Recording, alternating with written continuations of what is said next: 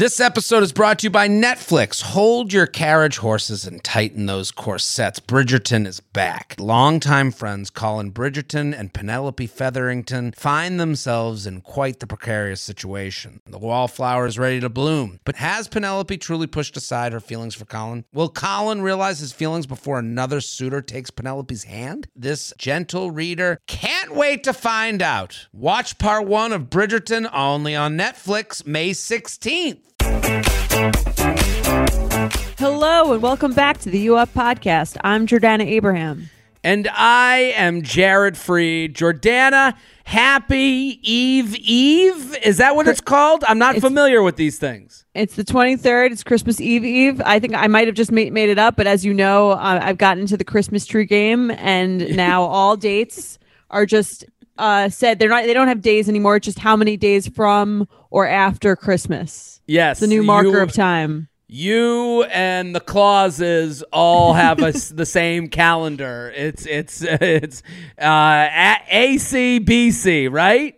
Exactly, after Christmas or before Christmas. I think that's the way to go. I'm doing it in July.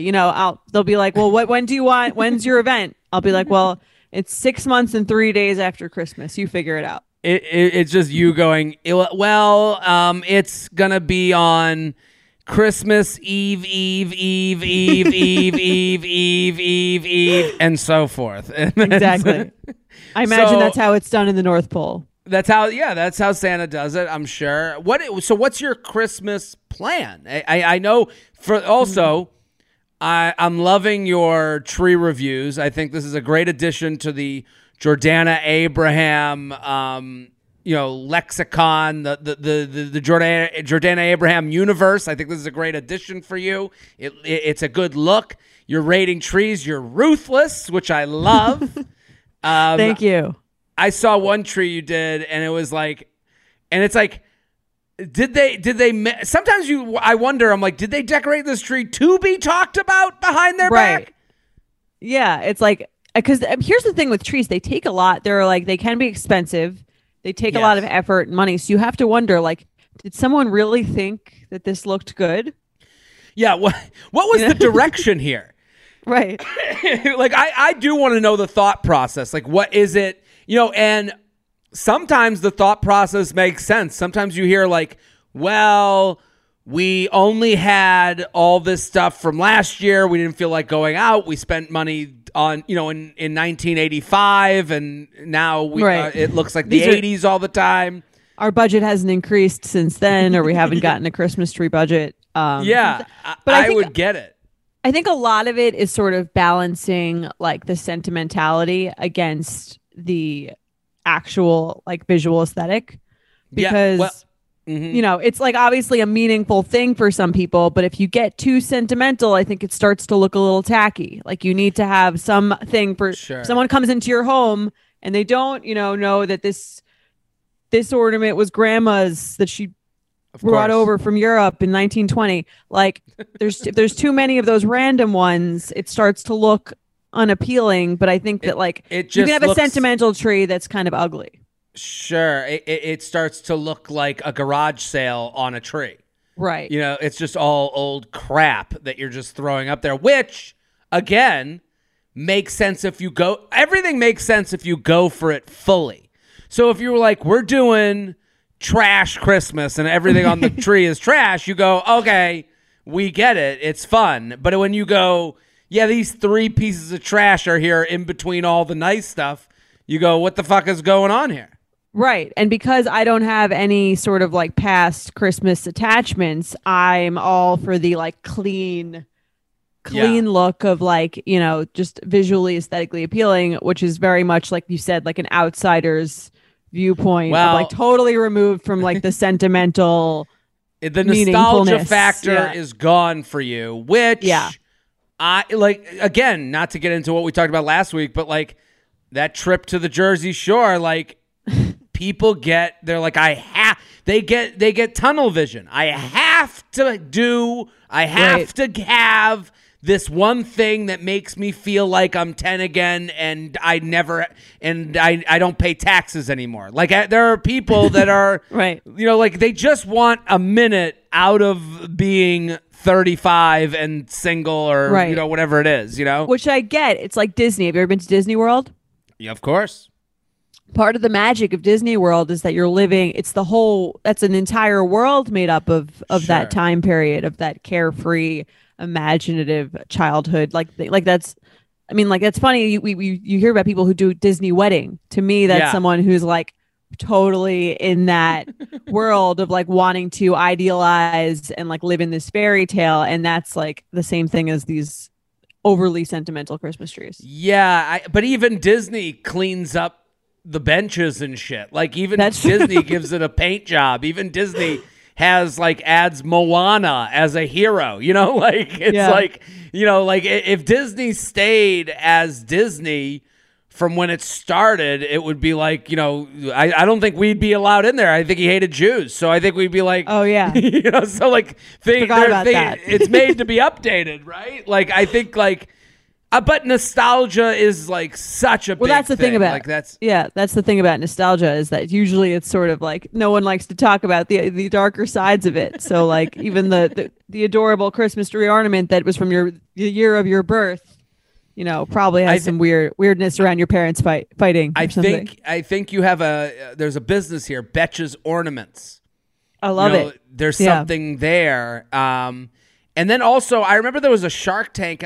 Every Christmas, they do like a holiday Shark Tank episode. There was like, so one year there was like, remember, you know how they have Elf on a Shelf? Mensch on a Bench. Mensch on a Bench was on Shark Tank. That was the Jewish version.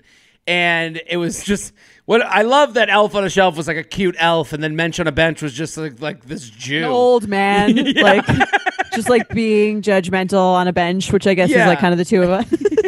Is the spirit of Hanukkah. I guess so. Yeah, he looked like he just smelled of, you know, salmon or some shit. Right. And you're like, this doesn't look cute at all. But then there was one other one that was a tree that like would pop up and be like golden. Like it was like this like high-end Christmas tree that was like almost like crystal. It looked like artwork. And they were like, wow, it's like artwork. But like the big feedback was like, people still want to have their thing. Like they're not going to spend $1,600 to have like the Cartier tree, you know? Right. Part of what makes, you know, decorating the tree fun or different or whatever special is that every tree is different and sort of reflects, like if they were all the same, it wouldn't be fun. Like I have a menorah that I got as a gift that like not that I got it. Well, I registered for, and I like it, but it's like every other like Jewish girl from New York that I know that I'm friends with also registered for this menorah. So we all have the same fucking menorah. So it's not. Is it like a fashionable menorah?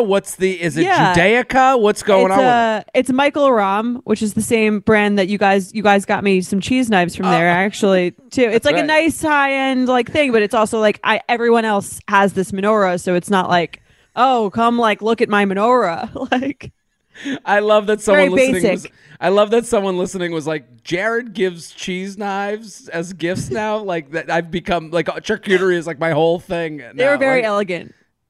Yeah, that was our goal. Elegance, class. That's me. That's how people would describe me. So how are you? So yeah, the menorah's just never had a good look to me. The menorah looks less festive and more like as if like a bunch of monks are going to be singing like, yeah, it's less cheerful for sure. Because the Jewish holidays are usually about like, you know, someone trying to murder us. And then we figured out a way to like just slide by and we're still here.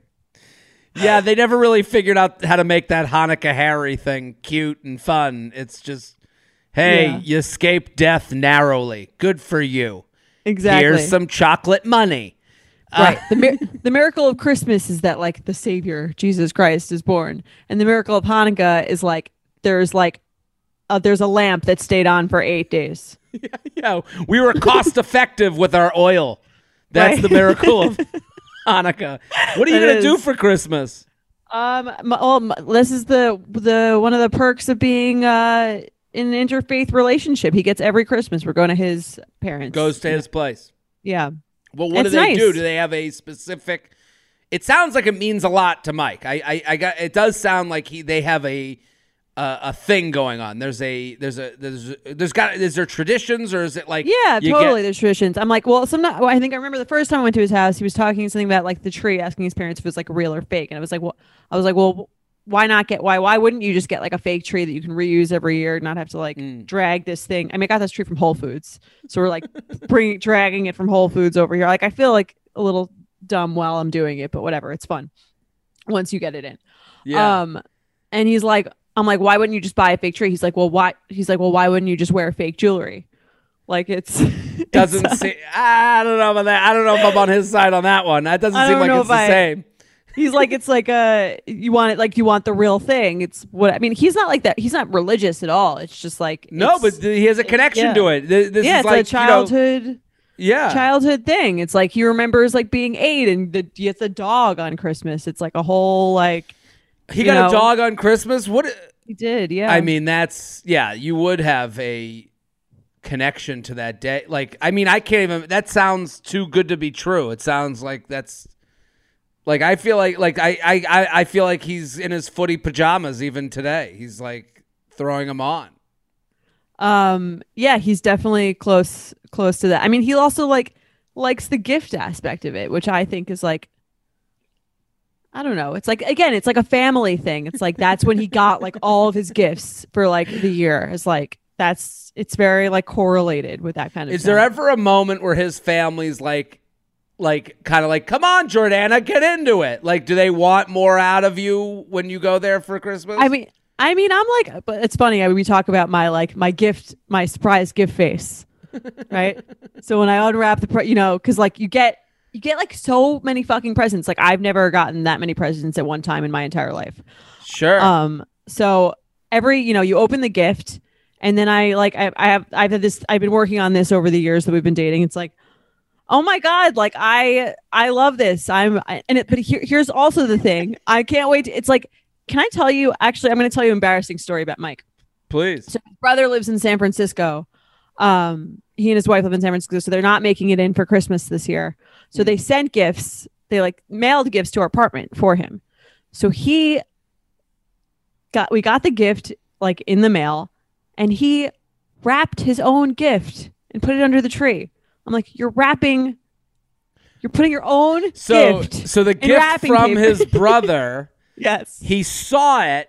He then went and wrapped it. Knows what it is. Placed it under your tree. Not even your. So there won't even be a show. This is just for you that he's doing it for. I guess, or he's going to bring it to his parents. It just seems like it's like so inefficient. It's like, I mean, if you'll hear me talk about this on Bretch's Brides, if you listen, it's like, it doesn't make any like efficiency sense. No, but most emotional things don't. I mean, think of everything in a relationship doesn't really make a lot of sense. Right. It's not logical, but I guess that's what makes it. That's how you know someone cares, is when they do things that just don't make any fucking sense. Well, yeah, I think that's a big part of it. That's why when like people get divorced, you're like, you did what? And they're like, I know. Like, like it always in relationships, this is what happens. And I guess over the holidays, it's just like that emotional aspect. I just like that he's like wrapping a present for himself. I mean, that is. I was like, I think this is the weirdest thing that you've ever done. That you wrapped your own. You've wrapped your own gift. I do understand from his perspective. There's no way to not look Grinchy as a Jew on Christmas, because you're just asking practical questions. Like, asking a practical question over Christmas isn't.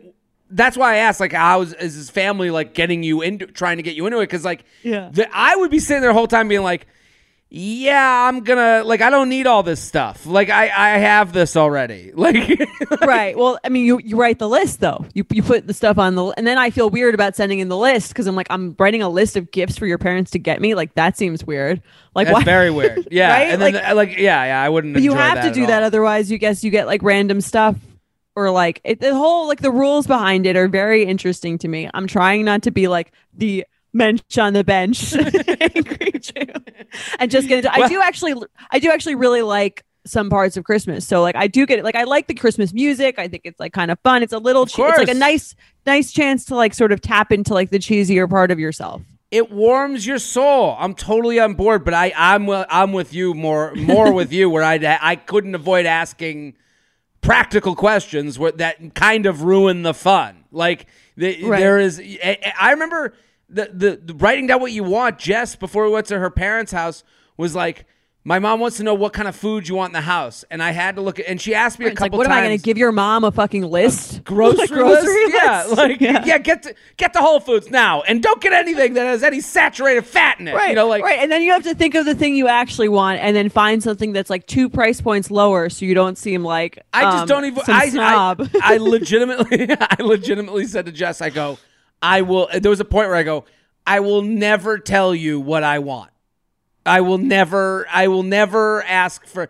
So if you want something or you think I might want something, you ask for it. But I will literally, I could be starving and I'll go, I don't know, I'm good. I could be dying of hunger.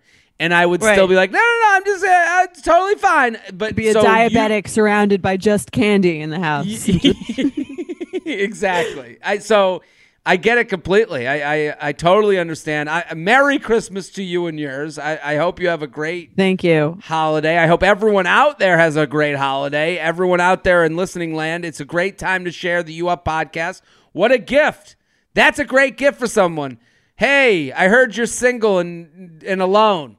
Here's a podcast. I don't know. Give the gift of You Up. Share. You ever get a really good recommendation and you're like, wow, you just gave me like hours and hours of entertainment. Someone recommends like a really good TV show to me. I'm like eternally grateful. Yeah, you've given me the gift of, of taking my brain and putting it on the shelf and allowing me to be entertained and listening to a fun conversation. So tag people in your Instagram story. I know we're getting repetitive with this, but do it. We want more listeners. Yeah, we want more people. Exactly. Wrap up the You Up podcast, put it under the tree, send me a picture, and I will judge it. And there we go. Yes, and keep up with Jordana's judgment of your trees. Please, they're so great, so funny. Thank you. I'm having a lot of fun. You're killing it. In addition, I am going to be in Indianapolis for New Year's Eve weekend. Indianapolis, if you want to come to a socially distanced show, get the Quarren Squad together. Get your pods. JaredFreed.com, JaredFreed.com, JaredFreed.com. Are you ready to shop? Rakuten's Big Give Week is back. Get 15% cash back at hundreds of stores, including Headliners, Ulta, Fenty Beauty, Levi's, Adidas, and so much more. Seriously, the list seems endless. Rakuten is how the in-the-know shoppers get the best savings. They shop the brands they love and earn cash back on top of deals. During Big Give Week, May 6th to May 13th, the cash back rates are even bigger. Personally, I'll be shopping for beauty and apparel. You can save on everything you need for summer, like clothing, outdoor gear, and travel. You know I love to find the best deals while I'm shopping. And trust me, Rakuten is the hack to save money while shopping. Rakuten is the most rewarding way to shop and save because members can earn cash back on everything they buy. Rakuten is a shopping platform that partners with over 3,500 stores across every category like beauty, clothing, electronics, travel, and dining. And this week only, you're going to get the best deals ever. Membership is free, and when you sign up and shop today, you can get an extra 10% cash back boost. That's an extra 10% cash back on top of the 15% cash back. You won't see higher cash back rates than these. Go to Rakuten.com or download the Rakuten app. Rakuten.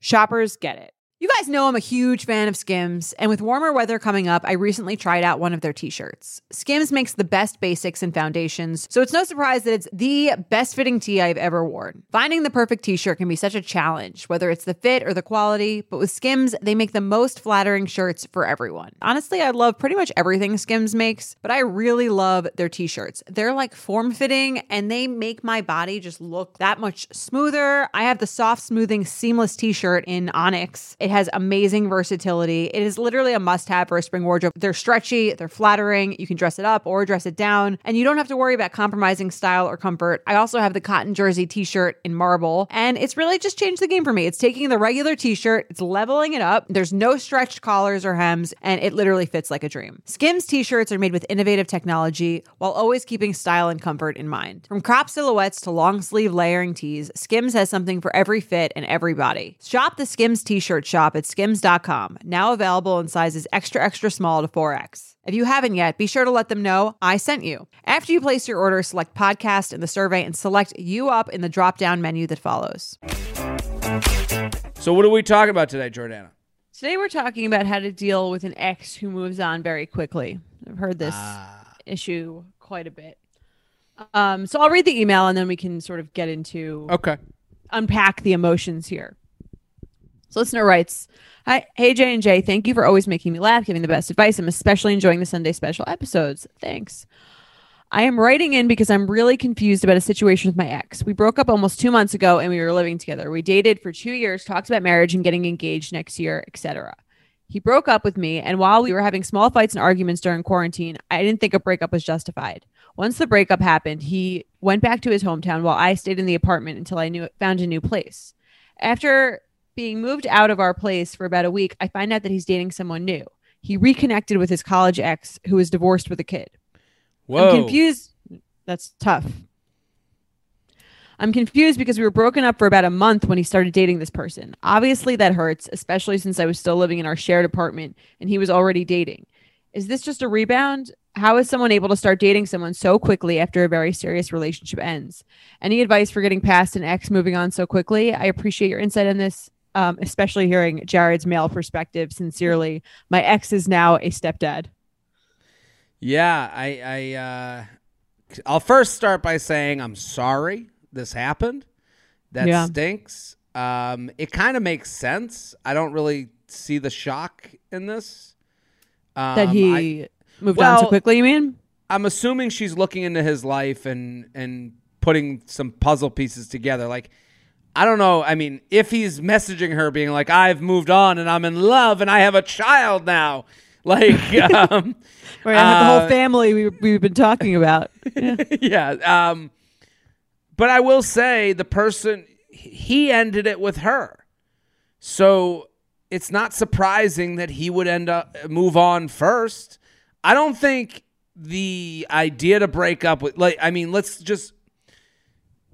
trying to impart to her that this is somewhat normal because I'm sure she feels a little bit like, this is wild. I don't get it. And it's like, just know that this feels normal to me.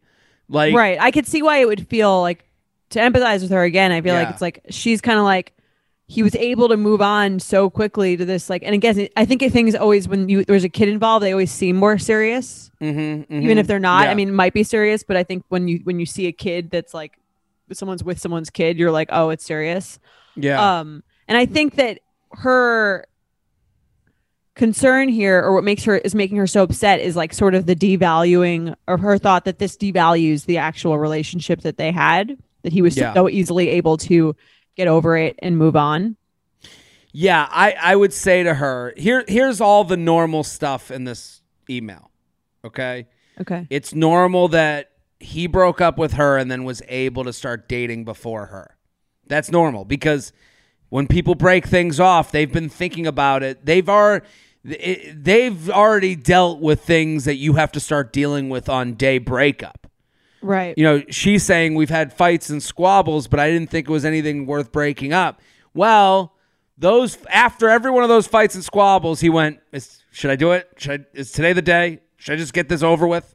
You know, it wasn't like he was like, and I don't, and you never do the dishes. It's over. It's like, that's not how it happens. A breakup happened. It's never, your breakup timeline is behind his breakup timeline. So that makes sense that he was able to date just generally. Then he goes to his hometown and he starts dating a college ex who is divorced with a kid. That makes sense too. He went to someone who has said yes to his naked body before. So it's not like this was like talking to his college ex. That's not taking a chance. That's not him going out to bars. That's not him going and being like, hey, ladies, I'm done with that shitty relationship now. Who's ready to fuck? Like, that's not what he's doing. It's actually the opposite of a confident move. He's going to someone who has said yes before as a safe landing spot. I'm sure they've kept up over the years in some way or another. Whether that was cheating or emotional cheating, I'll give him the benefit of the doubt and just say that they followed each other and never really, I would let me assume the best of this guy, and it was just like after the breakup, he starts responding to Instagram, stories and, hey, how you been? And it's just an easier landing spot, right? Yeah, no, I agree. I think like that. Again, I don't think like it. I think it might make you feel better to think that it's a rebound, and maybe it is. I don't think it we don't know that. She's like, I think she wants to think of it as a rebound because it's less offensive than like I've met someone already immediately. Sure, but like, okay, You're saying why is it more? Yeah, why is it more offensive if this is the love of his life? Like, let's say they connect over Instagram, or Facebook, or however it happened. He goes to his hometown. He's living with his parents. They connect in a way that whatever. She's in the hometown. They, the Christmas spirit, the snow falling down. He's looking at the kid, getting his, his new Lego set.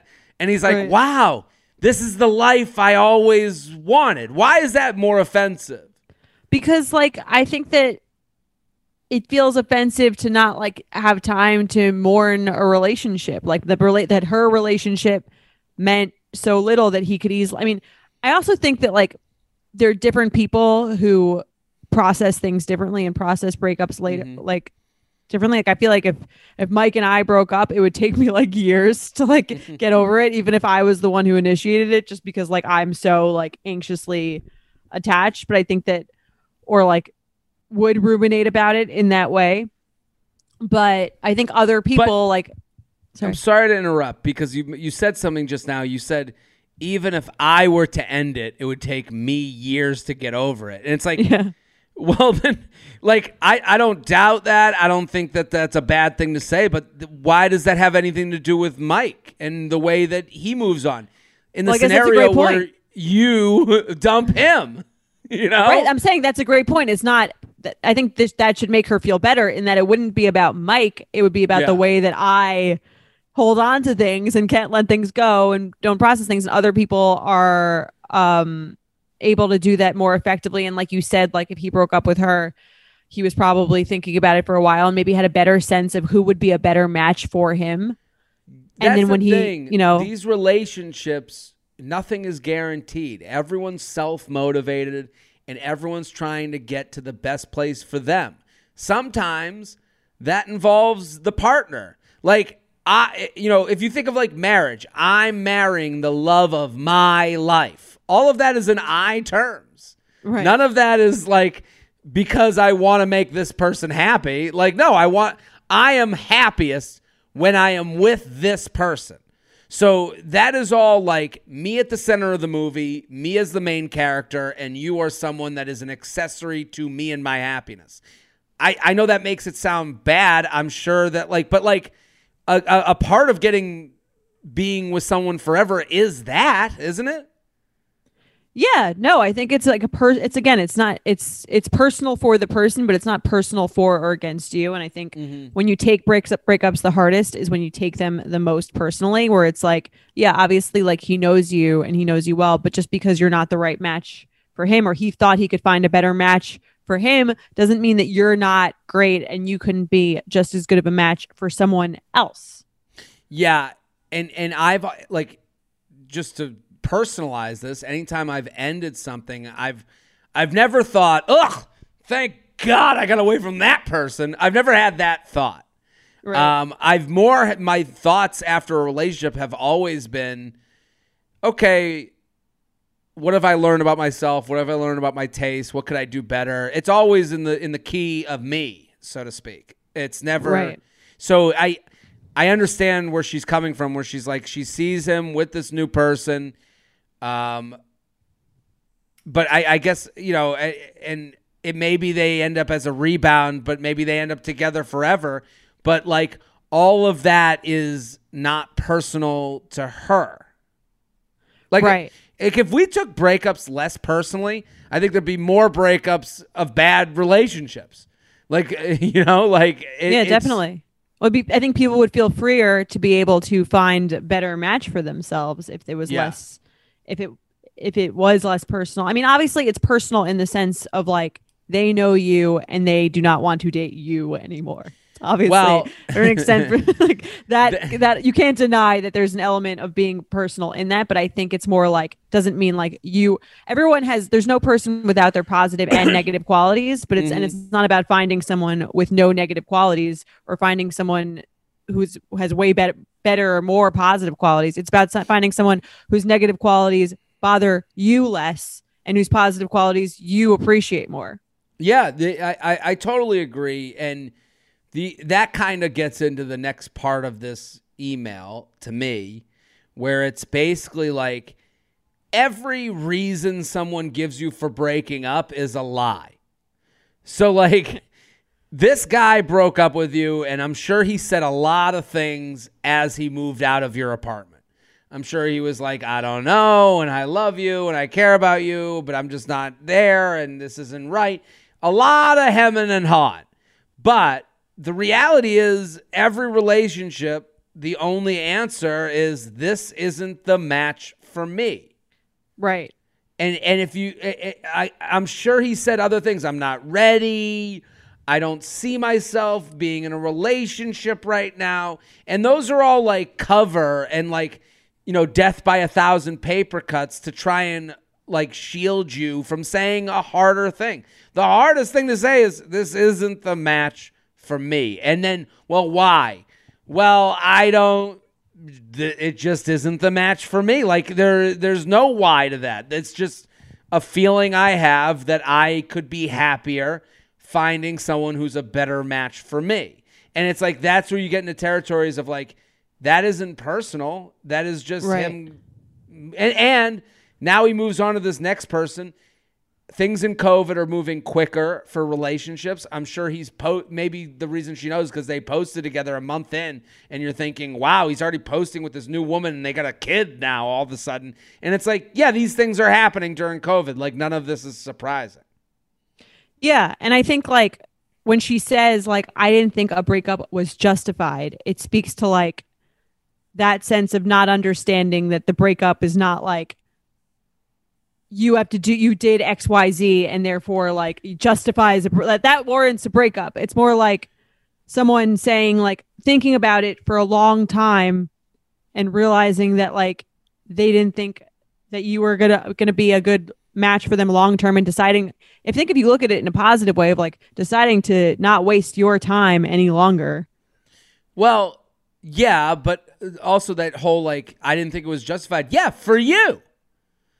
Like she didn't think it was justified on her happened, scale. It was justified for someone. Right? Yeah, and it's like I don't think she's saying I didn't think it was. When she says I don't think it was justified, that's like her saying in my movie I wrote the script differently. Well, he's got his own movie. Just because you're a couple doesn't mean you're not two different people. Right.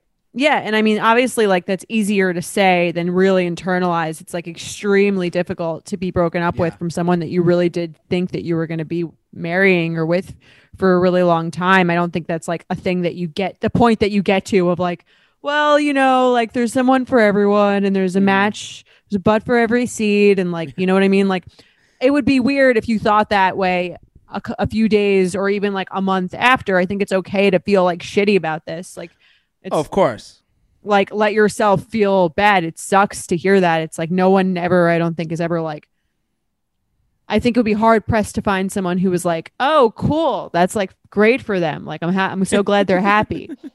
Like, yeah, like, all of this stuff, becomes a a moment of looking in the mirror. I don't think she's dumb or wrong for sending this email. I'm with you. Like, it's like of course you're going to feel bad. Of course you're going to say, well, why couldn't I be what this person is to you? But you were 2 years in with him. This person is new and fresh, and you have no idea what 2 years from now is going to be with them too. Like that's true. It's tough to all these things. I mean, we can't tell her not to compare herself because that's just a natural human thing. But just know that you're comparing two totally different things. And this is someone that is it was, again, this was the easiest person for him to like get involved with too. Yeah, I agree. It's an easy rebound or long-term thing. Who knows? And again, like, I think feel bad, and almost if I could offer some advice from like as someone who again likes to hold on to things for a while past their expiration date, I think that if someone moves on, for me, that's sometimes the push that I need to like get out there myself. Because I'm like, it's not happening. We're not getting back together. They've moved on. They're with someone else. And then that, to me, I'm like, here's more motivation to get out there. Here's what you do. You show up at their hometown Christmas pageant. You interrupt the whole. You go to the kids' Christmas pageant. You show up there and you go, stop it at once. The man is mine. No, I can you imagine her showing up at his new stepkids Christmas pageant? That sounds like a Christmas movie. Hallmark, get writing. 50 high school senior girls descend on Mobile, Alabama every summer to compete for a massive cash prize. It isn't Survivor. It's one of America's most lucrative scholarship competitions for teen girls. It's been around for 7 decades. Now you'll hear what took place behind the scenes. From Pineapple Street Studios and Wondery comes The Competition. Host Shima Oliai was Nevada's contestant 20 years ago. Now she's returning as a judge to find out what 2 weeks with 50 of the country's most ambitious teens can tell us about girlhood in America. What happens when the competitors are thrown into the deep end with the best and brightest? And how does surviving the competition prepare them for everything that comes after? Follow The Competition on the Wondery app or wherever you get your podcasts. You can binge all episodes of The Competition early and ad-free right now by joining Wondery Plus. There's no better feeling than spinning around in a salon chair to see your hair looking absolutely perfect. But it feels impossible to keep up with that same look at home. Even the best blowout brush won't give you that salon shine. Thanks to Vegamore, sticking to my hair routine has never been easier, and I'm finally seeing the shinier, healthier looking hair that I've always wanted. Now I love the way my hair looks and feels. It's like salon fresh hair that starts at the roots. I have the Grow Hair Serum, and I can already tell that it's working. Like, my hair feels healthier. I love that it doesn't make my hair feel oily or sticky. I feel like I'm doing something really healthy for my hair. I also got to try the lash serum and the brow serum. Honestly, my hair has been hard to grow, so I love what Vegamore is doing, and I'm already seeing results. I'm already seeing thicker, faster growing hair. Vegamore products are 100% cruelty-free and are never formulated with potentially harmful chemicals like parabens or hormones. When it comes to seeing results, the key is consistency. For best-looking results, use for a minimum of 3 months for visibly fuller, healthier, and thicker-looking hair. When I sign up for monthly subscription, I can get 1 bottle or 3 bottles sent. Plus, I save more, and I never run low on the products I need to take care of my hair. Give your hair the power of a little pink bottle with Vegamore. For a limited time, You Up listeners get 20% off their first order by going to vegamore.com/UUP and use code UUP at checkout. That's VEGAMOUR.com/UUP, code UUP to save 20% on your first order. VEGAMOUR.com/UUP, code UUP. Let's do some awkward sex. Absolutely.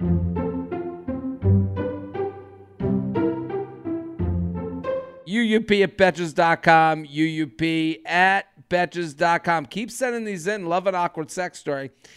Hi, love the pod. Feather, feather. I will get to the point.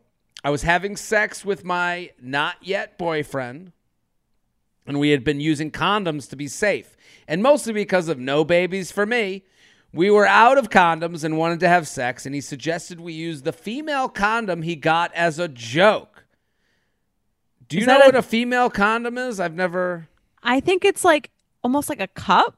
I've never used one, but I think it's like it goes in the woman, and then it almost like blocks the penis from going fully. I gotcha. So I guess it starts on you. And then you push into it. Well, she writes, you push into it so you can't get past it, I guess. She writes, I was in for it because I thought it would be funny.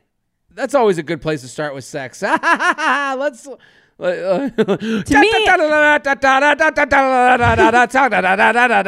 let's have some sex. You know, like to me, if he got this, yeah, that doesn't sound hot. If he got this female condom as a joke, it means he doesn't really like want to wear the condom. He wants you to wear. The condom. Really? You think it was a fake? That's how I would take it. Just joking. Okay. Like, why don't you try it this time? It'd be so funny. Like if you were the one who did the work of putting on the condom and then I could just have sex without a condom on because it feels better for me. I guess you're right. I don't know what the joke is. Like I wouldn't it be funny if you had to do all the shitty stuff that comes with sex? It'd be funny. Yeah. It'd be so funny if you did the dishes tonight. It would be hysterical. Let's try it. Like what store? It's not like he was at a joke store and he's like, oh, you know, it'd be great. Like it's just. Yeah. The way he presented it to me seems like he was trying to like say like, I don't like wearing a condom, which a lot of guys say because they prefer to have sex without it. I guess but on the douche scale, it ranks pretty good. Like if I won't wear a condom because it doesn't feel good is like the biggest douche. Hey, let's use this other protective device. Like it's lesser of a douche to me.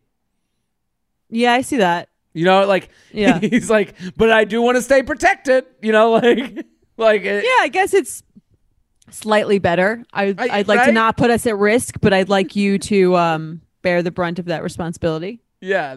Okay. I guess some would say that's the pill too. You know, Would you take a male birth control pill? Yeah, no question. You would. Okay. A pill that makes my penis bigger and I cry a little bit more. Yeah, sure. Why not? Right? If that were the side effects, what are the side effects? But I think I would. I think some people gain weight on the pill. If that could be my excuse, like I would go home for the holidays, my mom would be like, "You're putting on weight, Jared." I go, "I'm trying to have sex. Pill. My skin is better. Get away from me." I gotta have a. It's all a trade-off, I thought it would be funny if you aren't familiar with the female condom. The girl has to insert it into her vag, and then you put the dick in. That sounds like the directions he gave. Yeah, that doesn't sound very just throw it in your vag, and then I put the dick in. Hot. So I got it in, and we started having sex. Everything was great. It was funny. We stopped to make sure it was good, and once it was, he started hitting it really hard. He finished, and when he pulled out, he looked down and asked where it was. I looked down and said, I have no idea. We searched the bed, and then I find it inside of me, and it was stuck inside deep in my vagina. I went to the bathroom to try and pull it out, but it was so deep that I couldn't reach it. I came in from the bathroom and said, I'm so sorry, but I need you to pull this out of me. I laid on the bed, legs spread open, and he started to dig in. Wow. I just see him clapping his hands. He's like, okay. Let's get in there. Warming it up. I could feel where it was, and I said, a little to the left. Hey, down there, a little to the left. Go to the right. There it is. Yeah, almost there. She's like a foreman on a construction site. Right after the stop sign. He moved his fingers and pulled it right out. We laughed and then went to go get Plan B. Definitely not the most romantic thing ever, but he did ask me to be his girlfriend a month later. So, moral of the story, if you want to cuff a man, get a female condom stuck in your cooter. Ugh. Cooter is like very aggressive. It's a very odd term. Who uses that word? Like, feels Southern to me. Yeah, it feels like offensive, even though I don't know why. Yeah, if I said cooter, I wouldn't feel comfortable saying it out of my mouth. I don't even feel comfortable here, like listening to you, reading it. It's right. I don't Doesn't like it need an accent though? A cooter. Let me see that cooter. Yeah. Oh, I hate it. Wow, that's terrible. It sounds like, yeah. What do you? It sounds like the female get her done. Like Larry, it's the cooter sounds like something Larry the Cable Guy would say. Okay, I am not familiar with him. Larry Cable Guy would go, "Get her done." Okay. Let me see that cooter. It does. You know, I think this girl's got a lot of confidence. I respect. She's great. She's like, all right, I have an issue. Like I'm, we were talking about earlier in this episode being scared to give your significant other's parents a grocery list. She's like, get in, get to the left, and like as soon as she has no self-consciousness about it. I respect it. I don't think that I would be as confident early in dating someone to be like, just get in there and do it. Like, I think I'd be like, try to discreetly do it myself. But I like that she was like, this is a both of us problem. Sure. Get right in there. It's probably why they're in a relationship. It's less, hey, if you want a boyfriend, have him grab into your cooter. And it's more like, if you want a boyfriend, stop giving a fuck about what they think. Right. Just fucking throw be yourself. Yeah. And the moral of the story is be yourself. That's the whole of this email. Yeah, respect. I call it the gynecologist because that's kind of what the gynecologist does. Is that what it's like? I mean, they use like instruments, but going to the gynecologist is weird because they put like metal things in there to like widen it out, and it is cold. Really? Yeah, that's like there's like I forgot what it's called. I forgot what the thing is called, but they put it in and it's cold. It's like metal. Oh my God. They like it almost like a clamp, like it widens it up a little bit, I guess, so they could like get in there and, give you pap smear. Wow. I had no idea. I thought it was just like, cough twice and not with the ball thing? Your boobs. Yeah. No. It's always like they go in and then they try to like talk to you about like your summer vacation plans while they're like sticking it. Well, it sounds like while they're under the hood, like while they're like fixing the bottom of a car. Is that what it's like? Yeah, it kind of is like that. It's very uncomfortable for like 3 minutes. The gynecologist is on one of those like wheelie back thing. They're lying on their back, like rolling in and under your vagina. Yeah, like, oh, looks like it's glad you came in. Gotta do a swipe. Any plans this summer? Yeah, that would be uncomfortable. They do ask. I think they do. I'm sure they do it on purpose to try to like just ease you. Ease the right. Relax. Relax. You're too tight. Loosen up. Trying to relax that labia. Yeah, there you go. just goes, that was great. Jared. I heard that. Very well timed. I would call it the excavator, the grave digger, and the clit cave rescue. Okay. Those are the three I came up with. I also am not a fan of that other word, the clit word. It makes me uncomfortable also. But if not for that, I would have liked the last one the most, I think. What? Has it ever happened to you? Something like this? You get the... Yeah, I've gotten stuff up there that I had to get out. Usually like a tampon. What, like keys? What do you stuff? Like a tampon or something. Oh, okay. On occasion, you ever needed help getting something out of there? I haven't needed help. Some people don't like putting their own. I mean, it's hard to like see. I feel like you can usually like feel it, but some people don't like to. Like I use for birth control. I use the Nuva ring. Sorry if this is too much information, but the Nuva ring. You basically take the ring and you have to put it in yourself, and then to get it out, you put your hand in and you like grab it and you pull it out. So I've been on that for like 5-7 years, something like that. So over the years, I've definitely gotten pretty comfortable just like getting in there and getting whatever I need getting it out of storage, whatever is in there. You've gotten used to the process. I get that. But a lot of people are like, they don't really want to be like putting their hands in their own vagina, which is fine. It's personal preference. They take the pill. So they're like, I don't want to put my hands in there. So I could see why some people would be like, I would rather someone else do it. Yeah, I get that. Also like the angles, like I understand like getting your own arms down there. You just got, you feel like an orangutan. You're like, yeah, yeah, real National Geographic looking on that one. Seriously, I've had the thing where the condom has been stuck inside the woman before. I've had that, but never. Have you gotten it out? One time I guess like this shows the size of my penis by explaining this, but why am I an idiot? I'm telling a story. No, I'm small is what I'm saying. She goes, you're just like, so okay. Huge. She's like, okay, tell it. Yeah, now it's cool. I'm saying this says something about the size of my penis. I've never had it get it, have it like shove it up. I've had more where I've fallen out. Oh, now it's funny. I've fallen out and I've seen the condom like dangling from the vagina.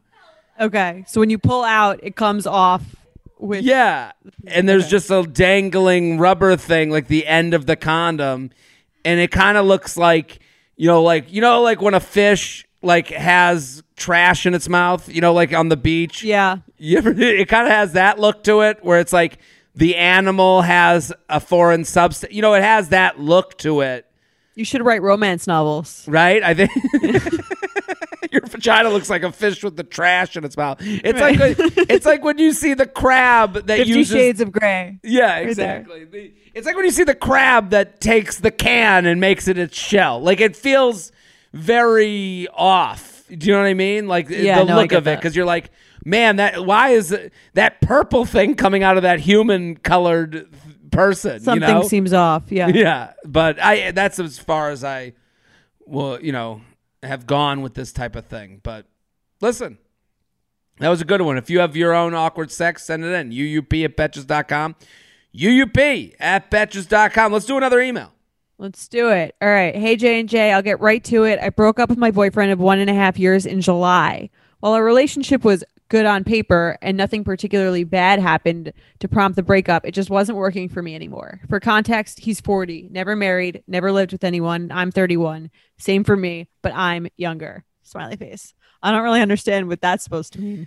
But yeah, I don't, it's okay for me, but like him, what a loser, Yeah, right. Winky face emoji. Like, I don't know what. You ever have someone wink? I don't think that's that weird for either person. I've heard of that. Yeah, it's not that weird for either person. It's also like, again, a lot of these emails are written to get us on someone's side. So it's like, right, guys, I'm not the loser here. Wink. And we're like, did she just wink at us? Yeah. Right. We're not in on it. Thank you for writing it. Flash forward 4 months and several bad dates later, and I started doubting my decision. Hey, maybe the pandemic is getting to me. We hadn't had any contact since the day after the breakup when we exchanged a few text messages. Radio silence on both sides since then. After consulting my number one confidant, my mom, I decided to email him. I wrote what I thought was a heartfelt email where I essentially told him that I felt like I'd lost my best friend, that maybe I'd ended things too soon, and that I would be open to getting together for a drink to talk if he was. A week went by and he finally responding, saying that he thought it would be good for both of us to connect and catch up, quote unquote. I invited him over to my place because COVID for a glass of wine, and I am truly baffled about what went down. We sat down on the couch with a glass of wine, and he just chatted at me for an hour about the most meaningless shit. When there was a lull in the conversation, I said, "So I'm glad you agreed to come over and that you don't hate me." He immediately changed the subject by asking about a mutual friend of ours. A few minutes later, he said he should get going because he hadn't had dinner yet and wanted to go home and make a lean cuisine. He's got to lean up for those new ladies in his life. He's got to start worrying about his body again. He's 40. People still eat lean cuisines. I felt like that was a very 40-year-old single men do. Early 2000s, like, I don't know, like whatever. I got a lean cuisine waiting for me. It's also just such an unsexy thing to say. I got a lean cuisine with my name on it. In case he wasn't sad enough, 40, never moved in with a woman, never had a long relation. I'm a big lean cuisine guy. Yeah, thank you for including that detail. That really helped with this. I got up to walk him out, and at the door, he just said, "Well, thanks for the wine. See ya," and peaced. What the fuck? That's it? Why did he even agree to come over? Did he really just want to catch up? Did he not anticipate that we would have some kind of discussion about where we stood with each other, or if there was a chance we might try things again? I would be less confused if he just tried to sleep with me and bounced in the morning. But this, I can't help but feeling like I wasted my time getting my hopes up that he might be open to getting back together, but he completely avoided the subject. Any insight you might have into this situation would be appreciated. Thanks for all you do. Sincerely, what the fuck just happened? P.S. When I broke up with him in the summer, it took me 3 days to get him to come over to talk. And when he finally did, he told me he wished we could have had a preliminary phone call to discuss. Okay. I appreciate this person emailing in. We've already kind of hammered her with the whole winky face and making him the old man and her the young woman who's not as pathetic as Mr. Lean Cuisine. But I think her email is written in a way that, to me, as a guy, or as a human, as anybody, it seems like she's only seeing this through her eyes. Like, I agree with that. It feels like there's a lot of. Listen, I'm not saying I don't have narcissism. Everyone's a narcissist in one way or another. This email was written narcissistically, without thinking of his emotional state, and like what kind of got to me a little bit was if he had just come over and tried to have sex. That line. She would have She would have at least understood that. She said. So she understands that a guy would just come over and have sex with someone who he had a long-term relationship with, but she doesn't understand that a guy would be emotionally wary and also trying to judge whether he should be entering into this as much as you're judging into this, to get into this. Does that make sense? It does. So you're saying that he came over because kind of just feel it out? That's what it seems like to me. And I feel like, I mean, this guy does sound the way he's written in this email, it doesn't sound like someone that like, it sounds like he's a very specific type of dude. Like it sounds like the whole thing with like even saying the Lean Cuisine thing to someone that's a little awkward, saying, I wish we would have had a preliminary phone call to discuss. It's very this guy strikes me as like not the best communicator. Yeah, like kind of a Wall Street dude, kind of like a mathematical guy. It doesn't. It just he rings as a certain type, but I think he's not a very emotional person. It seems like, and yeah, to me, but beyond that, it's like.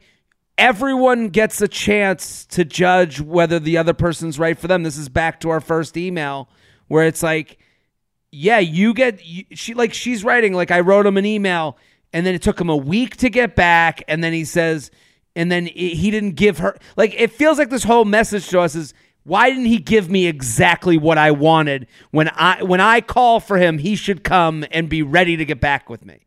And then it's all my choice. Like I just don't like how this is. I didn't like the way that she also phrased like her thinking about trying to get back with him. She was like, I broke up with him. It wasn't working for me. And then I went on a few dates and like, I don't seem to be getting that much attention. It seems like reading between the lines. She's like, I'm not getting a ton of attention or clicking with anyone on these dates. So I like decided to sort of go back to this guy that I had already dated that I didn't like that much, but like, hey, and then my mom suggested that I get a little more heartfelt. So I wrote like a really nice email that he should have immediately just come back to because it was really nice. Yeah, I don't. Yeah, and from that's a perspective of someone's being a little selfish. Like I think, if a guy did that to me, I'd be very like I would find it to be kind of annoying. I mean, yeah, I guess if it was really heartfelt. They were together a year and a half, okay, and. The part of the class of being, when you're in the position of the person who breaks up, part of being classy about that position is staying away and owning the decision that you made and letting the other person get time to figure themselves out.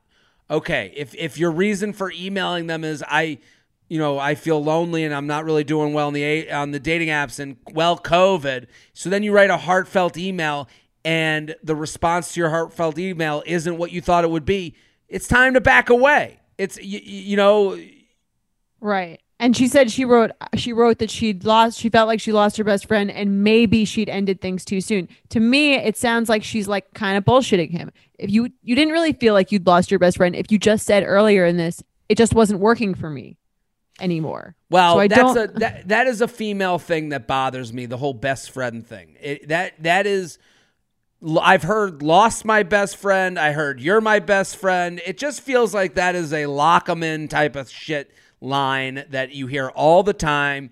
And it's like, it's just said. I like, and why would I ever trust it? Every woman I've ever met, she's my best friend. That's my best friend so-and-so. That's my best friend so-and-so. Feels like this title of best friend gets thrown around by you guys way too loosely. So why would I trust, I feel like you're my best friend. Like, yeah, me, I'm one of 80,000 best friends. I felt like I'd lost my good friend. Would have been better. Felt like I've lost a good acquaintance, someone I would have nodded at in the hallway. Yeah, I just don't think, like, when she writes that to us, like, that's the line she pulls from her heartfelt email. I don't buy it. Like, I lost my best friend feels like a sales technique and not really personal, because I've heard it before. That's not your line. Like, I don't. So I can understand where he's going. She fucking dropped me after a year and a half. 4 months later, I got to come back on her schedule, and I got to come to her apartment, drink wine, and I got to beg for her to come back. He came to your apartment after you wrote the heartfelt email, and you let him talk at you for an hour. If you wanted him back so badly, like, that's the thing with re-entering with an ex. You have to do all the work. You got to do the work, and you have to do the effort, and you can't just start where you left off. You have to court the person. You have to give, and you have to understand how much responsibility comes with that, because now you're responsible for that other person's feeling and making them turn the wheels that they have turned off from you. So it's like, and listen, I'm guilty of this too. I have people in my past who I've gone back to, and I didn't take the responsibility of going back to them serious enough. And now I would look back on that and tell myself to do it differently. If I broke up with someone, you go back to them, you're stirring the pot that didn't need, and it's like, this guy, I could see, he comes over your apartment, he goes, let's see what she has to say. And then you don't say anything. You don't say, like, I miss you. You don't acknowledge the email. So he's like, I'll just talk, because he's probably not good with his feelings either. And he just talks, and you go, well, he talked at me. And it's like, I don't know. I just think this person that wrote in, I appreciate their email. I understand it. I don't think they're a bad person, but I think that they think that their emotions are the only ones involved in this whole situation, because this guy's a 40-year-old who's never settled down. So he must be like a robot. Right. Or thrilled just to hear from you. Like, I don't think people like to be messed with. And if he's 40 years old, he probably kind of understands what you're doing. And I think that your email you think is like true and heartfelt and real, but it sounds like it's not. A true, heartfelt, real email is like, I broke up with you. This was my thought process while I was doing it. And this is why it's different now. Not like, maybe I ended things too soon and you're my best friend. It's all very like vague. And then I'm open to getting a drink to talk if you are. It's like, yeah, it's like you broke up with him. So it's like the idea, like, I'll get a drink with you. No, I've made a huge mistake. I've thought about it. I went to therapy. Here are the reasons I broke up. I see why it's wrong for this. Just like you're saying, like, let's go back through the tapes. That's an actual heartfelt, well thought out email. This is more of I'm kind of lonely and maybe I made a mistake, but there was no reason why. Because the reason why, if you were going to give the real reason why, is because you're not having any luck with dating. Yeah, and which is and like, that's not a good reason. No one writes that in an email. Yeah, like, and so, and again, if I wrote this email, I would go, maybe I should look at me being a little bit selfish with this. And of course, your mom told you, write an email, because she thinks she has no context. He's an asshole. Even when you dump him, he's a dickhead. He's a piece of shit. Or, he was a good guy. Maybe you should try again. Moms don't take into account other people's feelings in the same way you're not. And I think if that was really if the reason that you wanted to get back with him was really that feeling of like, I haven't really found anyone better and I'm kind of lonely, you would have broken up with him again. So he probably did himself a favor here, because it kind of sounds like you just wanted to know that he would. Yeah. And that would kind of like give you that self-esteem fix, and you didn't get that. So it's like more insulting, because you're kind of like, oh, I thought this was a lock. Yeah. That's how I heard her email too. And I sometimes I read these emails and I get like a little pinch of like, you don't get it.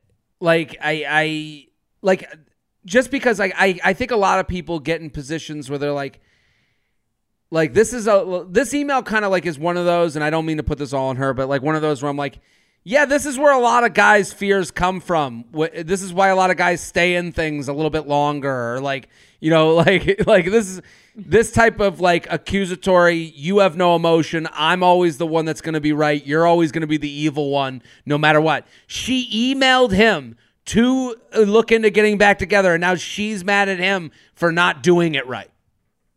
Right. It's like, yeah, he doesn't owe you anything. I think that's the thing to remember. And it's like, don't go like half heartfelt vulnerable, because that's way worse than no heartfelt vulnerable. Well, that's just looking for someone to be your Band-Aid instead of actually like, hey, you have to be, yeah, like the vulnerable part is putting your position for them to say no. Yeah. She never like, put him in the you would. Yeah. Well, I will if you will, if you will, if I will. Yeah, that's not vulnerable. This is the least vulnerable thing you could ever do. Yeah, I agree. All right. So, well, good luck. Thanks with for the writing rest, in. No, I listen. I understand. She's not wrong for coming. I think we've both probably done some version of this in the past with someone that kind of you felt like had liked you, and that you're kind of and you second guess that decision, not because of anything's different with the person, but because of where you are, the context of your life. So I don't think we're not better than you, but just like learn from us. There's a theme to this episode, and it's like, hey, breakups are very personally motivated, and like all this stuff is like, you have to realize like you have to take yourself out of being the main character sometime, and that's really hard to do. You know that feeling when you're going on your first date with the person you've been seriously crushing on and realize you have absolutely nothing to wear? Maybe you find yourself wishing you had the perfect pair of jeans, the one you can fancy up, fancy down, and just look better every time you wear them. Well, that's why you need to check out Lee Denim. I love Lee Denim. I'm wearing them today in the office. I'm wearing their jeans. They also have this other pair that I have at home that I'm really excited to wear. It's like a little baggier, but it's still so comfortable, and yet it's still so flattering. I don't know how they do it. Every time you wash it, they also look even better. And I love that they flatter every body type. Denim trends come and go, but Lee is legendary for creating denim cuts that fit your body. Their denim gets better with age, and their classics fit into every look. Lee's denim jacket is the one to reach for without fail, a classic. The Rider jean jacket is the OG, what every other brand has copied for decades. Everyone is an icon in their own right, and Lee makes denim so people can own their style and feel good in their clothes. Their spring collection is here, so get the freshest looks and cuts before anyone else. You can find your Lee fits by visiting lee.com. That's lee.com to shop spring looks now. In the market for investment-worthy bags, watches, and fine jewelry, Rebag is the answer. Rebag is a luxury resale platform where each piece is carefully inspected by experts to ensure quality and authenticity. Use Rebag to buy and sell finds from the world's top brands, including Louis Vuitton, Chanel, and Cartier. Head to Rebag.com to get 5% off your first purchase with code REBAGNEW. Shop today at Rebag.com. That's REBAG.com. And use promo code REBAGNEW for 5% off your first purchase. And we are joined, very excited to have a fantastic comic. He is in a brand new movie, a movie star. Bo Burnham, thank you for coming on. Thanks for having me. I appreciate it. This is fantastic. Yeah, we're excited to have you. So your movie, Promising Young Woman, comes out this Christmas, December 25th, in theaters everywhere. Yes. Everywhere that there are theaters. Yeah, and then it'll be on demand some point in the new year. If we get a new year. Yeah, if it happens, that's where it'll be. Yeah. Yes. We are down to if we get a new year. I love that the bar is exceptionally low. Yeah. So I saw the movie. I loved it. It's very like dark comedy, which I think is like very funny, and it explores some interesting dating themes. So, I mean, do you want to give like a quick synopsis of the plot to entice our listeners? Yeah, well, I'll try to say it in the way that sounds most enticing. it's a story about a woman, Cassie, who's played by the wonderful Carey Mulligan, who is sort of avenging a wrongdoing committed against her former classmate by sort of going out and pretending to be drunk, and then when men bring her home to take advantage of the person they think is drunk, she reveals herself to be sober and sort of terrifies and fucks with them, and then it gets even more fun from there. Now, do you like, a movie like that with the premise of that? Like, is there like a lot of like, that feels like it's like there's almost like a post Me Too-ism to it. Does it feel like that? Definitely. Well, definitely. Yeah, and it's funny. It's like people will say like, where's your head at during this, or how do you navigate doing this in a post Me Too world or whatever? And really, the truth is, it's like it's written and directed by this amazing woman, Emerald Fennell, and like, I just felt like it was my job to just like show up and be one of the, just one of the dudes in the chess game being played by these very intelligent women. I was like, it didn't really feel like my subject to be in control of. I just I trusted them. It was a really, really incredible script. And it was sort of, I was just like happy to be a part of it. But it's very, very much like a woman's story from a woman's perspective. But also what's fun about it, and what was fun about it to me, is that like it really does, I think, let straight men into that conversation, because I think because I felt like very recognized when I would see these douchey guys who are recommending pretentious books or whatever the fuck they're doing to like try to get with girls, or I think if a certain type of straight man, or if most straight men are honest with themselves, they'll see themselves in the behavior of a lot of the guys in this movie. Yeah, well, I think to go off of what you just said, like a lot of, as a straight guy, you hear from like the ones who seem to get it or are trying to get it, and then you hear from the people that are saying things that you're like the guy that will say, I don't even know how to walk in a room with a woman anymore. You don't get it. Like you're not even trying to. Like, I feel like this is a movie for the people that are trying, it seems like. Yeah. And also like you've never walked into those guys, like when's the last time you walked into a room full of women? I don't know. I don't really believe that when they say that. It's like, yeah, it's very, very strange, but it's also what's not, but the movie also is definitely critical of the guys who presume to be the woke, nice guys who understand it, which I can totally be guilty of, is that like, if you're the guy who thinks he's just like 100% ally and never have done anything wrong, you're just as much of the problem. Like the problem, I think something that this movie, I think, really lays bare is that like one of the things that was annoying about how the Me Too movement, I think, probably played out is that at some point it became only relegated to the monsters among us, only the Harvey Weinsteins, only the Bill Cosbys. And like, it felt like men, once it got past serial rapists, men were like, whoa, whoa, whoa, whoa, whoa, whoa. Like, we don't want to interrogate any behavior beyond like, unless beyond the most clearly egregiously horrible behavior. And the thing was, the hope of this movie is that like, and the hope of that the Me Too movement could eventually extend to interrogating the more subtle behavior that all men participate in, that all of our fathers like marinated in for their entire life, that the problem of, and I don't want to speak with too much authority on this, and this is me just kind of, saying what I feel like I've learned through this process, is that like the reason that these egregious acts of assault and violence happen against women are not because of just isolated psychopathic men. It's because of a culture that is supported by the nice guys that are too embarrassed to just stand up to the tough or whatever. Or the movie casts a really wide net and a really wide and messy net, which I think is like the next form of the conversation that we we should be having around this, which is like, okay, Weinstein's in jail, Cosby's gone. Now, like, let's deal with let's deal with the things that are a little more subtle than that.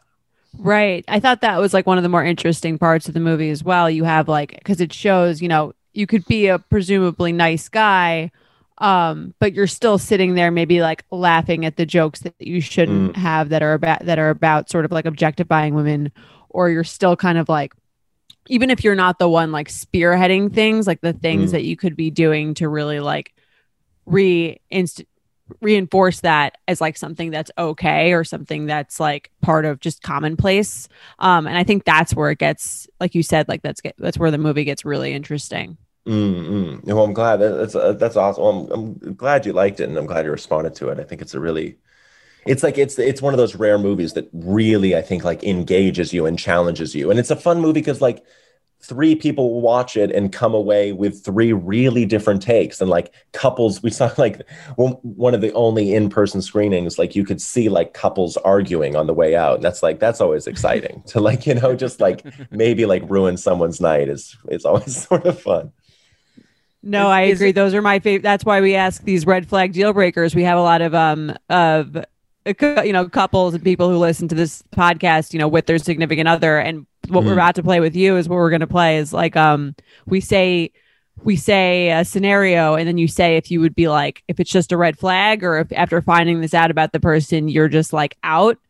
Because we like to do that because that starts fights too. So we're very much in the fight starting industry as well. We're in the pro discussion business. Well, yeah, I mean that's a better way to put it. Well, yeah, that's the fun. That's the thing that like, yeah, that's what I want to get back into the culture more, is like a way just to like normalize fighting a little more in a way, because of course we're fighting in the culture more than ever, but fighting itself shouldn't be a deal breaker. Sure.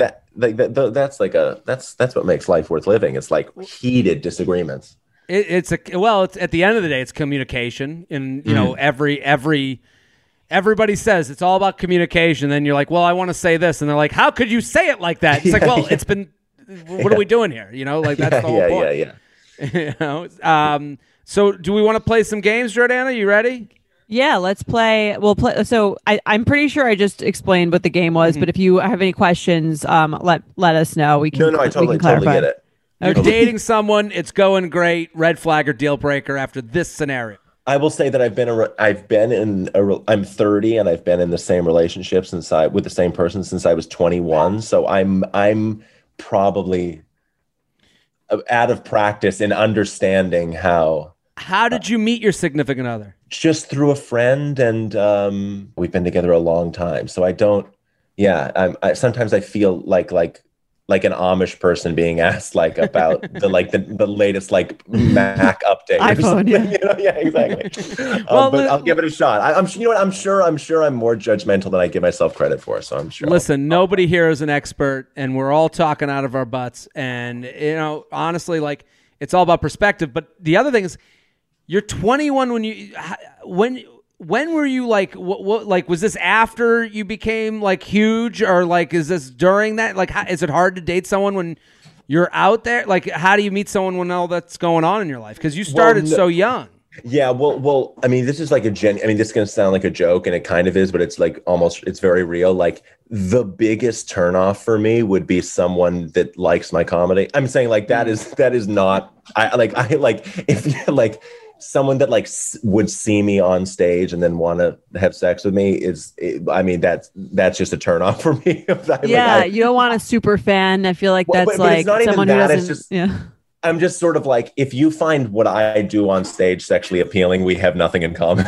But that's so funny. Andy Cohen, I remember, said the same thing. We interviewed him once, and he was like, I mean, it's funny because he hosts like the Real Housewives reunion. So he's like, I want like an architect or someone who has nothing to do with the Real Housewives franchise. Yeah, exactly. So, and that's what I felt like. So like, and that, so yeah, I've been with her for a long time, and it's just been very steady and normal. I don't see it as Well, I don't know. I say it much more as we got together when I was 21, much more than we got together at any point in like my career or whatever. Mm-hmm. Yeah. Okay. Well, I was going to ask an off-topic question, but I want to think. What do you think of TikTok? Because you're like the original. I don't. Yeah. I'm not trying to demean anything. No, I'm not saying at all. Not at all. You're like the first person that was like doing like original music on YouTube. And like people, like I can't. Yeah. You would probably crush it right now. Like you must be looking at these people like this is amateur hour. Like what you would do with this? Well, it's interesting. You know what's funny? It's like I also like I had a run at Vine too, like 7 years ago when that was up and had fun with that. It's weird,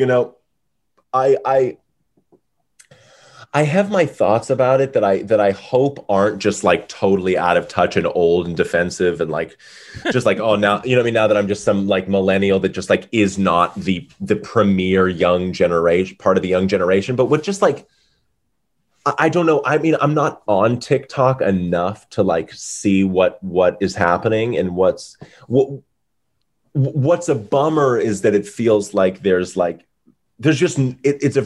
there's like no path for young people to like make a living off of these things. That's what's just so weird about, and that's happened with Instagram and Twitter and everything, that like the norm is just now that you make shit for free. And like, you just do not like, you provide all of these platforms with their content. And then they provide like this idea that like the exposure they're giving you is payment enough. I'm like that. I don't know. This doesn't seem fair to me at all, that I just see so many like really talented young people or anyone just like working so hard on these things that they have to then post for free just to hope for exposure that will then somehow lead to payment in the future. So that's more what I just see with this stuff is that like I was lucky where that I was, I was into theater. So I kind of wanted very quickly to get into live performance, which you can like make a living from. But it's just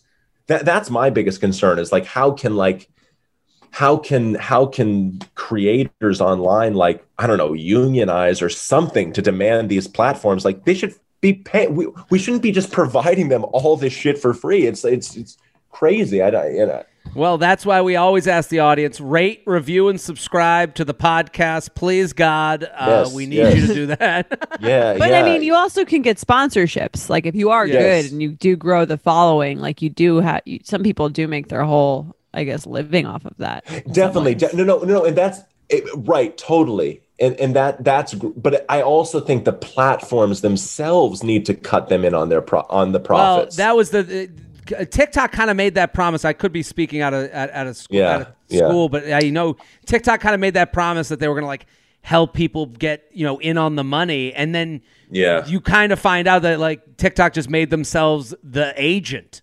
They were like, we'll just put yourself, and it's like, exactly. Well, that's not exactly what we're talking about. Yeah, they're going to take a commission on But honestly, my real thoughts on TikTok is like, I open it and I see a 16-year-old girl like dancing in her bedroom, and I'm like, okay, bye. Like, what the fuck? Like, back full circle to the promising young woman. Yeah. Just like my real thought with TikTok is like, I feel like there's something with the internet where it's like, it's either once you turn 18, you should be allowed to go on the internet, or once you turn 18, you should never be allowed to go on the internet. Like there needs to be a child and adult section. Like the fact that we're all mixing like is so weird. I just find it so like, why do I have insight into a bunch of like high school kids, like personal drama? It's very weird to me. I feel like a creepy, like surveillant uncle. It's just very weird. It's a very fair point. I would say before we get into the game, I think you spend a week on there, you'll find the way to make it Bo Burnham's thing. I think because I started using it and I thought the same. I was like, I don't want to dance. And then you're like, oh, there's other things to do, like. That's great. I just wish they would literally make it so like there were two sections of TikTok, and I could just know that I'm not going to stumble on like a 15-year-old girl in braces in like a belly shirt. I just don't want to, there's no reason for really any funny. adult to have access to any of that. It should come with a tutorial, I think, also, right? Yeah.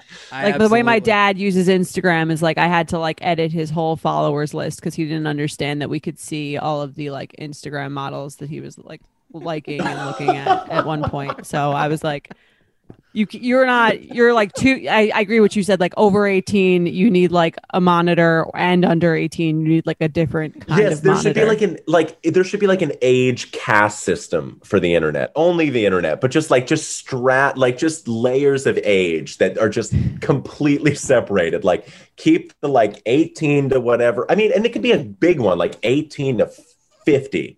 And then 50 and over and 18 and below should just be their own sections. Like the Hunger Games, just have like separate, patrolled areas. I love that. An internet bouncer. Yes, yeah, exactly. There we go. Let's play some games. You ready, Jordana? I'm ready. Let's do it.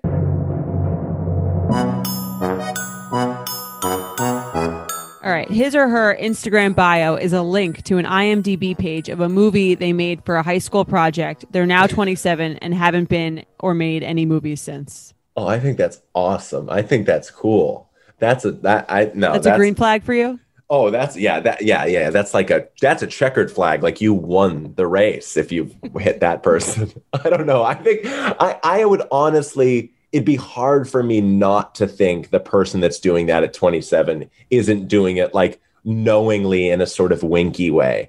I mean, if you told me they were truly psychotically doing that, I guess that could maybe be a red flag. But like, to me, that seems kind of knowing. I mean, I've looked back at a film we made in middle school, me and my friends, called Saving Private Nathan, which was we just remade Saving Private Ryan with my friend Nate. And but we had never seen the movie, and we're doing just like incredibly irresponsible, like historical remakes with like field hockey sticks. It's so bad that I think, I don't know, someone that's a big enough gap that I think someone that is that forgiving of their younger self, I think is actually a good thing. But Bo, I think you have your first TikTok right there. Yeah, I know. That Put would up that be movie. Yeah, that's incredible. It probably works better in 7-second chunks too. Jordana, so what you're do you saying think? You're saying it's okay if it's like ironic, almost. I would. Yeah, I think if it was like a winking sort of like, yeah, I think that's okay. That's far. Like I would. The movie they made like 4 years ago would be scarier to me than the high school one. It's almost endearing. I think that's a great point. It's like long enough that you can tell they're kind of making fun of themselves. But if it's like earnest, then I think we have an issue. Yeah, to me, even if it's college, that's such a difference than high school even. Right. It reminds me of like someone who has their like, if you have like your fraternity letters on your bio and you're 27, like we have an issue. Yes. Yeah, if it's done earnestly, I'm out. If it's ironic, I think it could be kind of funny. What do you think, Jared? I'm the same way. I totally agree with both of you. Like, it needs to be far enough from reality. Like, as long as it's not like, I think, I'm with you, Jordana. Like, if it's their last project, I would never speak to them ever again. But if it's something from high school written in crayon, I'm like, yeah, this is hilarious. Yeah, totally. Let's do another. All right. You want to read it? I've been talking to this guy for a couple of weeks, and he recently gave me his Instagram handle. When I looked him up, I saw 1,000+ posts with 100-ish followers. It seems weird that he shares so much stuff, and there's like 3 likes on each thing. Not that social media is a big deal, but it seems odd to me that he is just sharing his life through the life journal through IG, I guess. Is this weird? Would you see this as a red flag? So, Bo, what do you think? Oh, man. It's hard, okay? Because, like, at a certain point, like, we have to be honest with ourselves and say, like, just engagement with social media in any way is probably the same red flag that we're all waving over all of our heads. Like we all and it's like, I think sometimes we're very judgmental of other people's of social media use and think that ours is sane. But truly, like all of our engagement at any level is probably the same type of like crazy and the same type of like like trying to fill that hole of loneliness. And the truth is like, if that guy posting 1,000 photos for 100 followers, if that is his, you could see that as a red flag, but it's also like, it could be the hole in his heart that won't need to be filled with when he receives your love. You know what I mean? It's like sort of like a chicken and the egg thing, which is like, well, actually the reason that he's posting those photos is because he's not in a loving relationship. And the reason he's not in a loving relationship is they keep seeing these photos and then thinking it's a red flag. So part of me goes like, I don't know, man, like, unless you're some like perfect, you know, we're all trying to figure ourselves out on, I mean, if it's just 1,000 photos for 100 people, that doesn't sound too bad for me. And like, I want to see this person's Instagram and go like, hey, how are you living online? Are you perfect?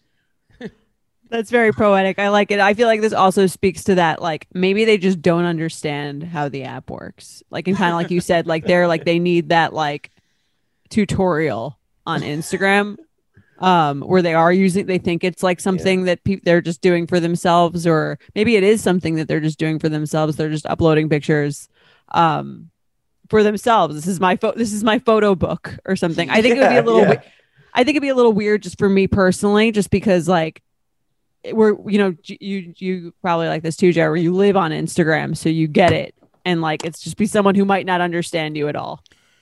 Yeah, I'm with you where it's like, if it's childlike wonder, I'm okay with it.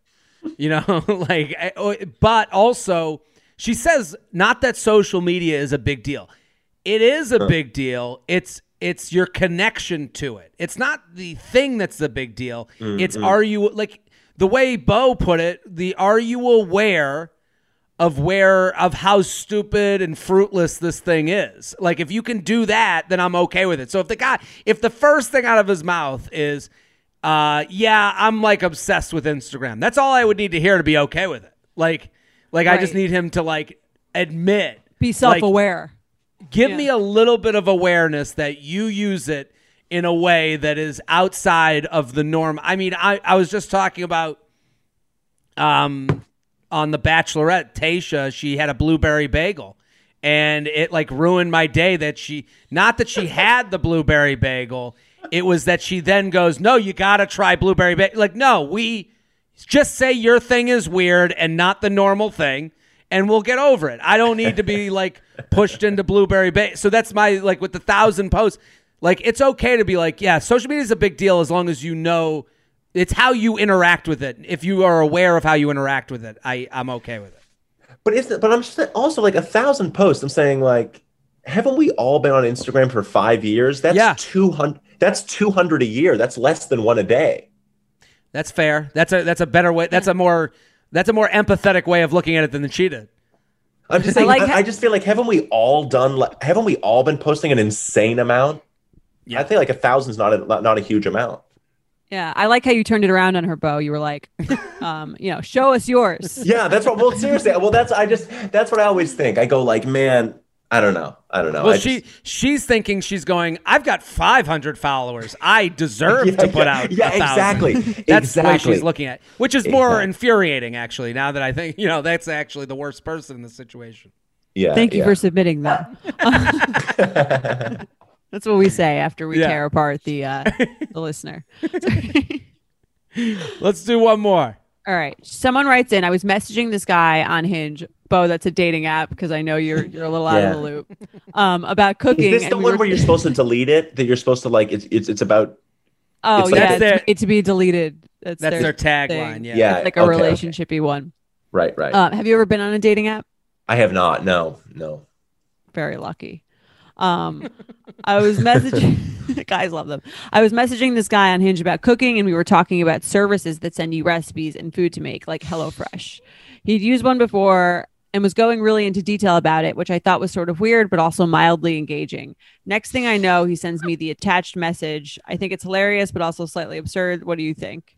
So, okay. Jared, do you want to be him in this text? I'll be him and you be her. Is that cool? Okay. So he's sending a recipe. This is him sending a recipe. He's sending him her message over a dating app about this like HelloFresh type service, like meal kit. Okay, like Bluebird. Is that another one well, of them? Maybe that's the version on the out west. They send you a bunch of ingredients. Yeah, yeah. You cook it up. Okay, so I'll be him.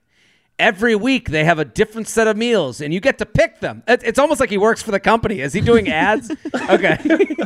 Every week they have a different set of meals, and you get to pick them. And then he sends the link. Oh, cool. I'll have to check it out. I tried out Home Chef and HelloFresh, and I liked Home Chef more. The oven ones are great if you're feeling lazy. Yeah, I definitely see that. Ha, but let me know if you are actually doing it so I can give you a referral code, and we both get credits.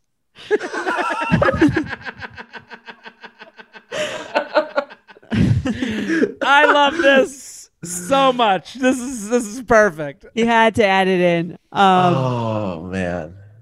Bo, what do you think? Red flag, deal breaker. You know what? This is your first conversation with someone on a dating app. Genuinely, I was like so sad for him until the very end. Like I was really thinking like until the code, I was thinking like, man, it's just so hard to be a human being in like 2020, just trying to connect with people through these fucking soup cans connected by strings through keyholes, these game of telephones, like just how hard it is to try to like present yourself through it's just like, it's so impossible. And the version of yourself you're trying to present to someone through these weird mediums that like everyone's literate in different ways. And like, you can't blame someone for not, but like the fact that he's like prioritizing his own discount over like his first engagement with you, it's a level of at least like, it's just a level of like neuroticism. And that's something I really, really don't like is like, yeah, someone that's like, well, if this doesn't work out, at least I like got my rewards points up. Like that guy's kind of got to use like, just fuck off, like get away. That's just too much for me. That makes me, that's a red flag. Do you agree? I feel like you're gonna. I don't. I actually like. Here's where I'll give this guy the benefit of the doubt. When you find something. It seems to me, he seems like a sweet guy to me. Like it seems like he found the thing that has struck up a different conversation for once on these dating apps. And he's just hitting that nail on the head over and over. And he went a little too far. He flew too close to the sun. And now he's like, I guess I'll just like he's looking for a way. Some people just don't know how to get off of the topic that they're on. Like he doesn't know how to go, yeah, I'm cooking tonight. I love the oven ones. What did you do last weekend? Like, I think he's just going down the road of this cooking thing, and he's taking it to the nth degree, and I kind of feel bad for him. I don't know, like, Jordana, you always bring up the like getting a Groupon, someone paying for a date with a Groupon. Is this kind of like this is very much like that for me? Yeah. I would be like, not only has this person not asked me out to like buy me a drink, they want this encounter to save them money. Like it would just like scream of like being cheap, like very early in the game to me. Yes. But I appreciate his passion for the thing. And if he didn't say that last part, I think it would have been okay. But like the fact that he's trying to like, it would make me think like it was more about me using the code that it might be an interesting way to like, if he's just really on the dating app to like get these credits. And exactly. That is what I actually thought is that like, no, exactly. It's like, I realized like, a dating app would be an incredible way to just like start a pyramid scheme. Just like, sure. you want to sell Cutco knives, just like get on Hinge and ask, like find women that are into cutlery. I remember doing like, Bo, I don't know if you ever ran into this where you'd go to do a bar show and the person running it was like, I met these girls on Tinder. They're going to come tonight to the bar show. and you're like, I remember feeling like, that's not what I want at all out of this. Yeah. Well, it feels like the new Bachelorette version of the Bachelorette, traveling Bachelorette party or something, which is like, but yeah, I don't, yeah. Wow. This is I really, really like this thing. This is a really fascinating insight into human behavior. Because it's amazing. Are they always, or has it now just been like post-pandemic that sort of all these red flag questions are digital? Oh no, we've been doing this podcast for what, 2.5 years? Yeah, but I mean, since the pandemic, have they become more digital, or have they always been about like digital interaction? That's what I mean. I'm just saying. Oh, I didn't even realize that was that's a good theme. Online. I think, well, that's kind of the whole idea of this podcast is the intersection of like dating and this thing in your hand, because you can't really go to your parents and be like, how did you and dad meet over the dating app? So I think everyone's trying to figure it out, and like I think the other thing is like the nuances of it. Like these people, this guy's talking about meal delivery kits when he really wants to like on a dating app. Like it's like what the hell's going on here? Yeah, exactly, right. Exactly. Well, it's very much. Have you ever? It's very like Cyrano de Bergerac. If you know that old, it's like there's just layers and layers and layers of that. Like we're all like whispering to ourselves the thing we should say to some, and that like two people corresponding probably have like each have 3 layers of people that they're like talking to, and like we like that guy that wrote that might have just been getting bad advice from his friend. That's why it's like it's all just gotten so confusing. Girls love codes, man. They love a referral code. They love a guy who can cook. He went from a guy who could cook to a guy who's now looking for discounts. Yeah, that's right. No, but yeah, I mean, I agree with what you're saying. It's like it's tough because it's tough to date out there in terms of what you're saying. When it's like you meet a guy, you're kind of talking, you feel like it's going well, and then he hits you with his referral code or some other like faux pas, and you have to be like, well, back to the grind. Yeah, man. Well, Bo, thank you for coming on. This was fantastic. Well, I appreciate it, guys. This is super nice and very, very enjoyable. I appreciate you guys, letting me come on, taking the time. Yeah, of course. Thank you for coming on. If you guys haven't checked it out, check out Promising Young Woman. It's in theaters. It's in theaters everywhere on Christmas Day. I saw it. I loved it. It's a great movie. Bo is great in it. I thought you were amazing. And you guys can see it for yourself. Well, thanks, guys. Well, have a good rest of the year, and stay safe and sane. Same to you. All right, that's it for us. We solved dating once again, right, Jordana? Once again. Bye. You Up is hosted by Jared Freed and Jordana Abraham. Our editor is Sean Kilby. Social media by Dana Samuel. Artwork by Brittany Levine. Our podcast managers are Mike Coscarelli and Sean Kilby. Be sure to follow us at UUpPod on Instagram and email your questions to uup@betches.com. Thank you to our sponsor, Netflix. Bridgerton is back. And dearest gentle readers, you will not want to miss this chapter. Longtime friends Colin Bridgerton and Penelope Featherington find themselves in quite the precarious situation. The wallflower is ready to bloom, but she needs Colin's help to find a marriage match. Will these friends defy expectations to find true love? And will Penelope's secret identity as Lady Whistledown destroy any chance she may have at love? You shall have to watch and see. Watch part 1 of Bridgerton, only on Netflix, May 16th. Betches.